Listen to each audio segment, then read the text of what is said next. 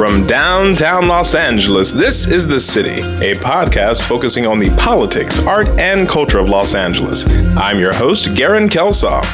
This week, creative director and native Angelina Nova Han joins us to talk about her work, inspiration, and art in the new downtown. Yeah, and I get so much inspiration just by watching people play, like watching them in their greatest, highest joy and playing with their neighbors. And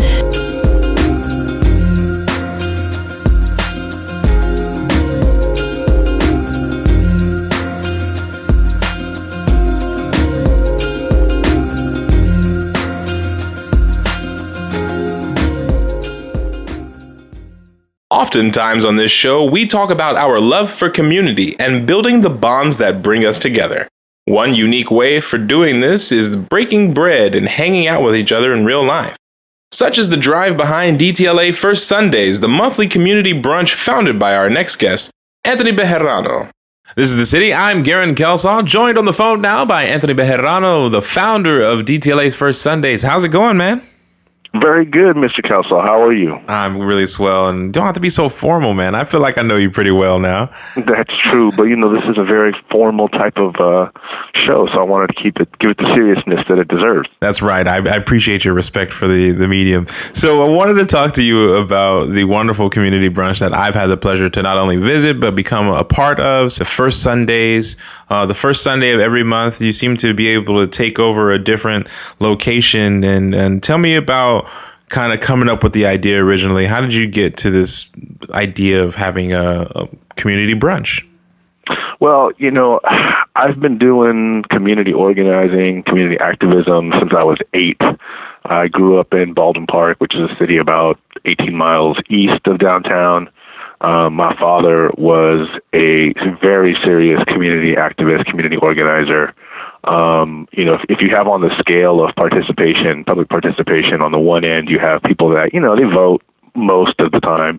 And then on the other end, you have someone who's so serious that they run for office, and are doing it every day. My dad was closer to that, that everyday type of thing. So we registered voters, we went to every community event, we, just tried to build consensus. And I did it for so long that ultimately, right before I moved to downtown, I was actually on the city council for the city of Baldwin Park for about 4 years, and on the planning commission for 3 years before that. So I had a lot of experience in community activism, community organizing. And I learned over that time that there's pretty much 3 things that get people involved. Something that pisses them off, something that excites them, and just flat out tribalism. The first 2 can be fleeting, right? They have like a really high arc. So at one point, people will do, everything. They'll show up to every event because they're either so angry or they're so excited that they just have all this energy to put into whatever the event is or whatever the issue is. But it always tapers off because, you can't be angry or excited all of the time. Tribalism, on the other hand, well, it can be bad, right? Like you support your person because they're your person. You don't look at the issues. It can be blinding, but at the same time, it can coalesce this, broader sense of community. So, you have an issue, you go to your neighbor who you see every day and whose kid plays Little League with your kid, and you're like, you know what? I need some support at the city council meeting, or I need some support at this. Will you guys come help me? And because of that sense of community, people will sort of come together and get behind a cause and be involved and listen to each other and talk to each other and, buy each other's kids Girl Scout cookies, whatever. They stay involved. They stay organized. They stay a part of each other's lives. And more importantly, invested and in tune with what their community needs, wants, and is doing. And so, I got burned out, frankly, of being in the seat and being at community events every single day and talking to community members every single day. So when I moved to downtown, I took a step back. But even though I took a step back, it's such a part of my life, and I realize how important community is no matter where you are, whether you're in a little town or a big city. having, neighbors and stakeholders being able to come together to, push the powers that be, or even just to mingle and get to know each other and share each other's wants, desires, fears, dreams, whatever. And downtown did not have sort of the natural, inspiration for those things. So like in Baldwin Park and in most small towns across America, you have the Little League, you have the Football League, you have the Kiwanis Club, you have the Women's Club, you have all these things that people just end up gravitating towards and become these natural areas to organize the community. Downtown doesn't really have that, didn't really have that when I moved downtown. Really the one thing that everyone can get behind in downtown is a bar, right? Like we have a very strong, but even then culture. The bars are, people have their allegiances. So absolutely. And they're spread out. And so when I moved down here, my biggest concern was that there was an awesome community that lived down here, really, really diverse, really young, in the grand scheme of things, and very eclectic, different backgrounds, high levels of education and intelligence, but they just didn't coalesce around anything. So my goal was to, how do I get people to get together on a regular basis, so that we can start to build those pillars of community that I know this person. So if, for example, if Garen calls me and is like, hey, I need to go to my daughter's school and complain about X, Y, or Z. Will you go with me so that we have more voices? How do you build that trust, that relationship without having something where you see each other all the time? So that's, that was for me why I wanted to create First Sundays. I was like, all right, people love brunch. People love to have a good time. And, it's going to be easy to sell in the sense that it happens on the first Sunday of every month. It's, goes for a window, right? 12 to 4. So you don't have to be there at 12. You can roll in whenever you want. You're going to have to eat anyway, right? Everyone eats on Sundays. It's not like you're not going to eat. And if I can show you a good time while I'm doing it, it's more likely that you'll come to every single one. And as you start to come to every single one, we'll start to build those bonds of community. And if there is an issue that someone's angry about or excited about, they can use, those connections to get their neighbors out to support it, so that downtown will be a voice to reckon with, that we can't be ignored. And I think that is super important to, bring forward, as it is one of the reasons why we do this show, as a way of being a resource for information for the community. But having that face-to-face contact, being able to, laugh and talk about each other's weeks, in direct contact with each other is very important to exactly what you're saying, building relationship and building community. And I think that everyone, friends, residents, and stakeholders who love downtown know that that is something moving forward that we're going to need in order to really make this a livable, thriving community. You can't have a community without that social connection and network. You just can't. It doesn't work. You end up just having a bunch of people that live in the same general vicinity of each other, but you don't have a community. And when I was in Baldwin Park, every Saturday, everyone's at the baseball field, right? Whether your kid played baseball or not, you just ended up there because that's where everybody was. And over time, even though it wasn't your intent to build community by doing that, really people just needed a place for their kids to play baseball. It just ended up happening because you're spending so much time together. You're getting to know each other. You're building these bonds that when, Billy is like, hey, they're tearing up the street in front of my house. I want to go complain to the city council, but I'm not really good at public speaking. Will you go with me? Those types of things happen. And they start to build these not special interests, but these community organizations that are not necessarily formally organized. And so, that's what I want to do. I want to build a sense of community amongst everyone here so that, whoever it is, whatever their issue is, they can come to First Sundays and say, hey, you know what? I'm doing this next week. I'd really love it if you guys would come and support me.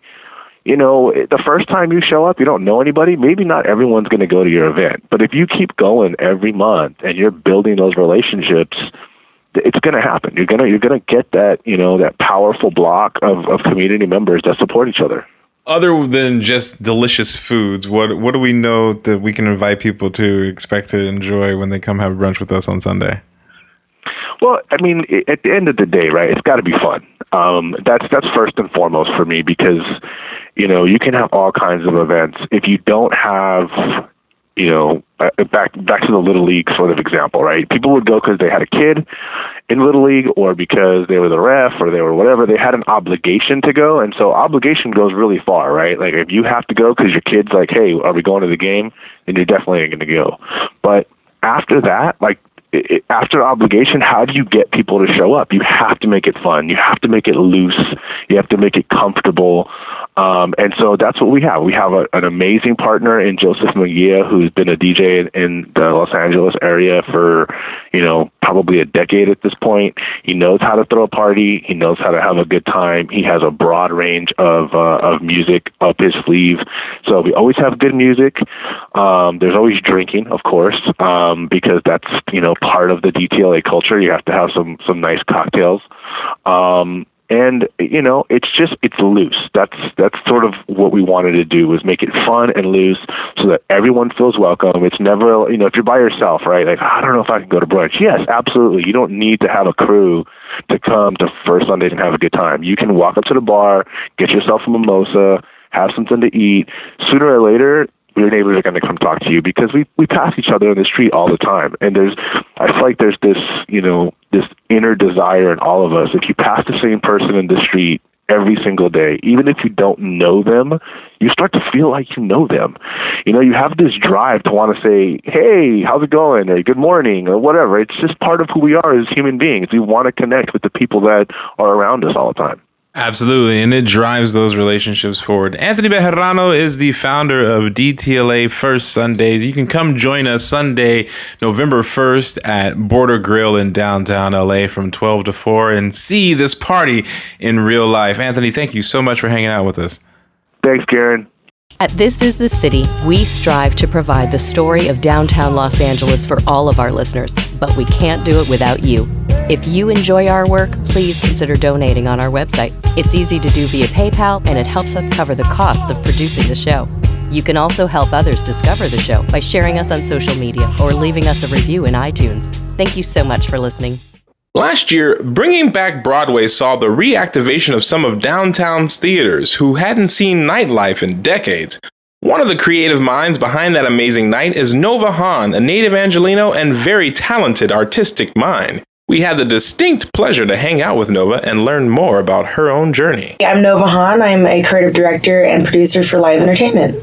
And how did you get into being all these things? I studied theater and economics was my practical choice, and theater was, where I wanted to have my own jerk-off space, for lack of a better term. And then, lo and behold, I just did what I loved, and it worked out in the end. It's been blossoming ever since, right? Yep. And you have a lot of projects that are very theatrical, but also very... what's the word? Not quite, I don't want to say psychedelic because that's not enough. Mm-hmm. It's very trippy. Like, it makes you think. And how do you kind of get inspired? Where do you think that comes from for you?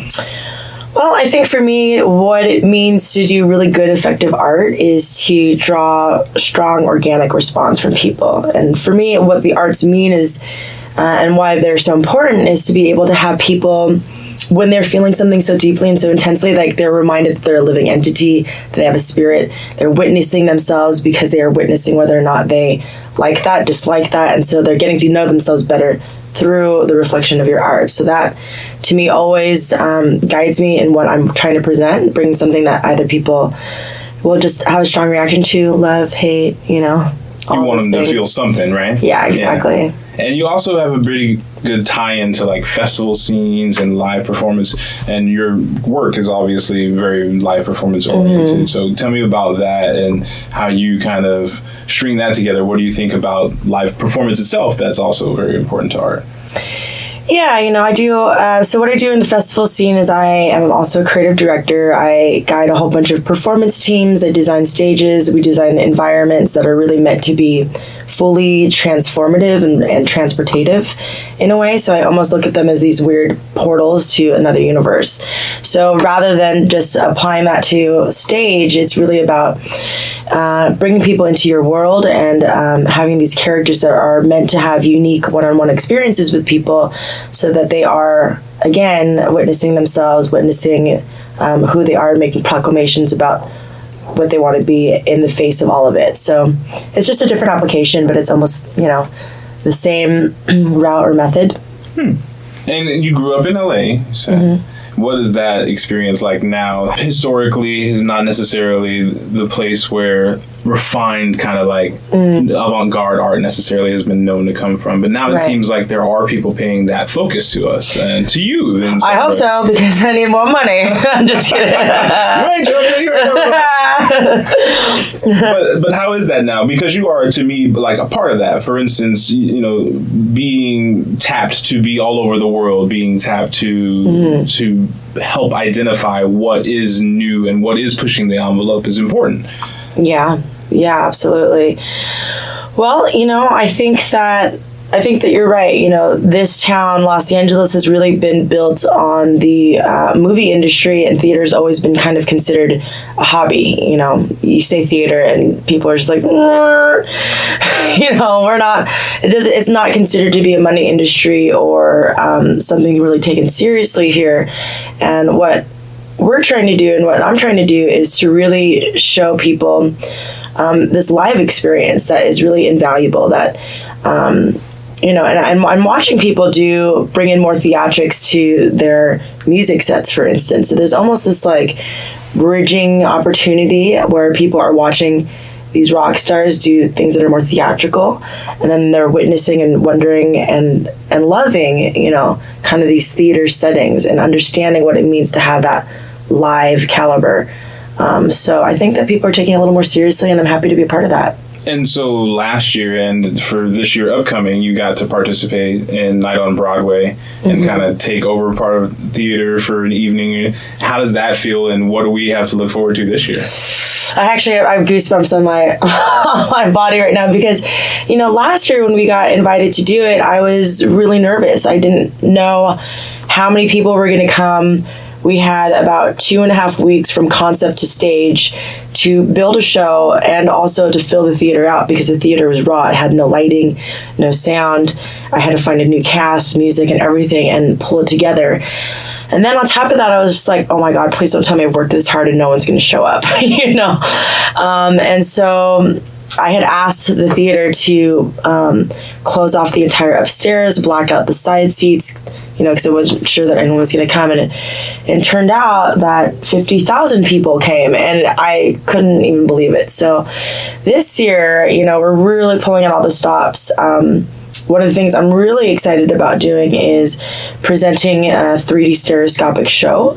So one of the things that I love doing is really bringing in the latest technology with an old school art form such as theater and blending and merging the two. So with this 3D stereoscopic screen, we're really going to, it'll be the first time, and for people out there, like what that means is basically like a 3D movie like you would wear with your glasses, except that this time it would be more like an LED screen, which is like super bright and super in your face. So yeah, I really feel like it'll be the very first time in most of these people's lives that they will ever see digital media and a live human being seamlessly playing in one space together, and it's really so futuristic. It's pretty exciting. I mean, that's incredible to even broach the idea of that interplay between that 3D space and a live person.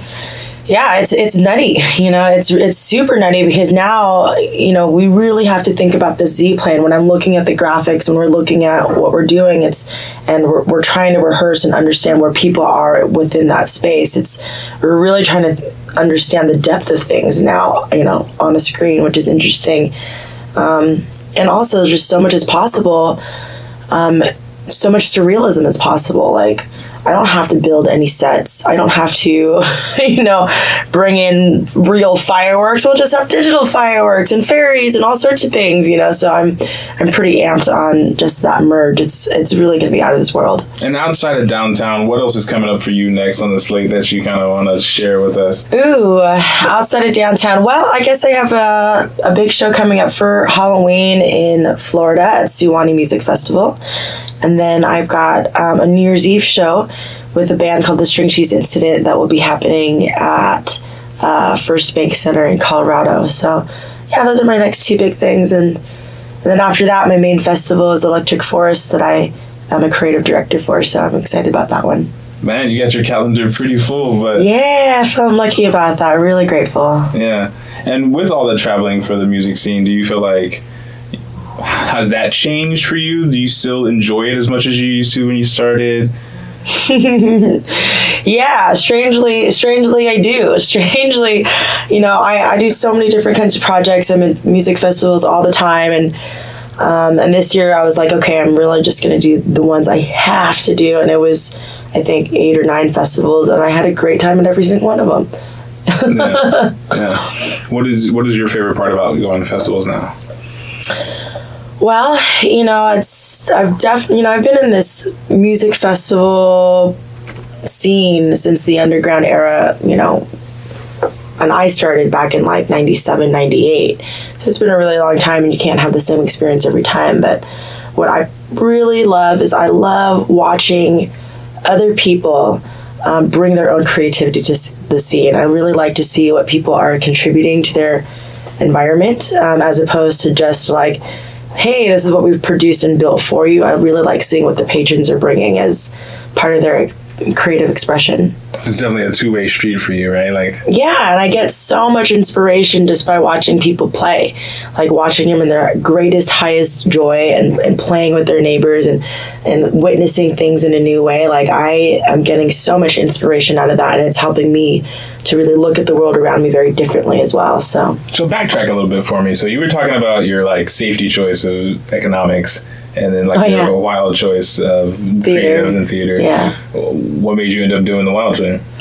Well, I went through the same thing that every kid goes through after college, which is like, what am I doing with my life? And I graduated in 2004, and it just was really hard to finding a job around that time. I just kind of did random stuff, and then, worked with the Warped Tour for a while. I was a producer with them. And then after that, I kind of got lost again, was wondering what I need to do with my life. And I heard this theory about Einstein. Einstein had this theory about the bees, that once the bees become extinct, that we all have a matter of 4 months to live as, an animal species on this earth, because they're the beginning of the food chain.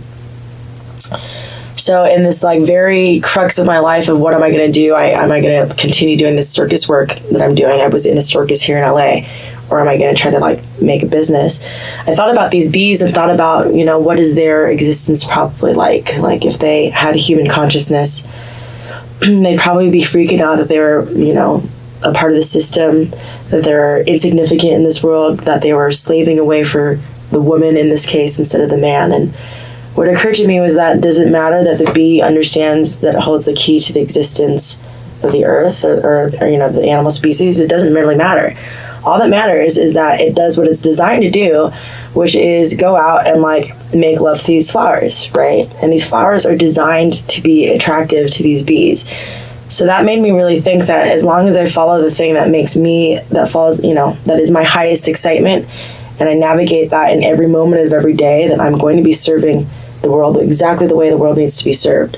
So right now that's theater, and that's been theater for me. But the moment that I decided that, my whole life changed.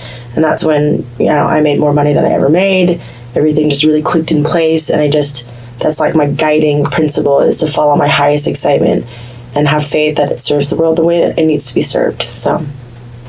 That's fantastic. I mean, what a way to come across it. Well, it worked out for me, so. Yeah, do you still do econ in the background, though? No, unfortunately, Like side gigs, have a little Oh, visor man, I on. feel like that was, the worst amount of money spent ever. I feel like my understanding of economics is, like, worse than the average adult. That's really embarrassing. I guess your passion just wasn't in that. Yeah, guess not. Fantastic. Well, thanks for hanging out with us. It really was a pleasure to chat with you. Cool, yeah. More. Awesome. Thank you so much. It was a pleasure. This is the City is looking for underwriting.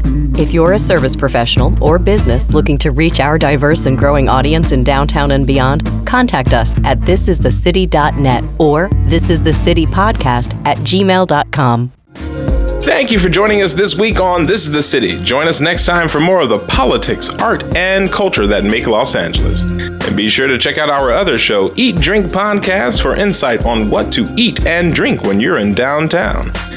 This is the City is written and produced by me, Garen Kelsaw, and my partner, Jonas Osnowski. Our theme music is by Taj Simmons. You can find us on iTunes and Stitcher. We're on Twitter at This Is The City LA or on Facebook at facebook.com/This Is The City. Let us know what you think and what you want to hear on upcoming episodes. Until next time, be well.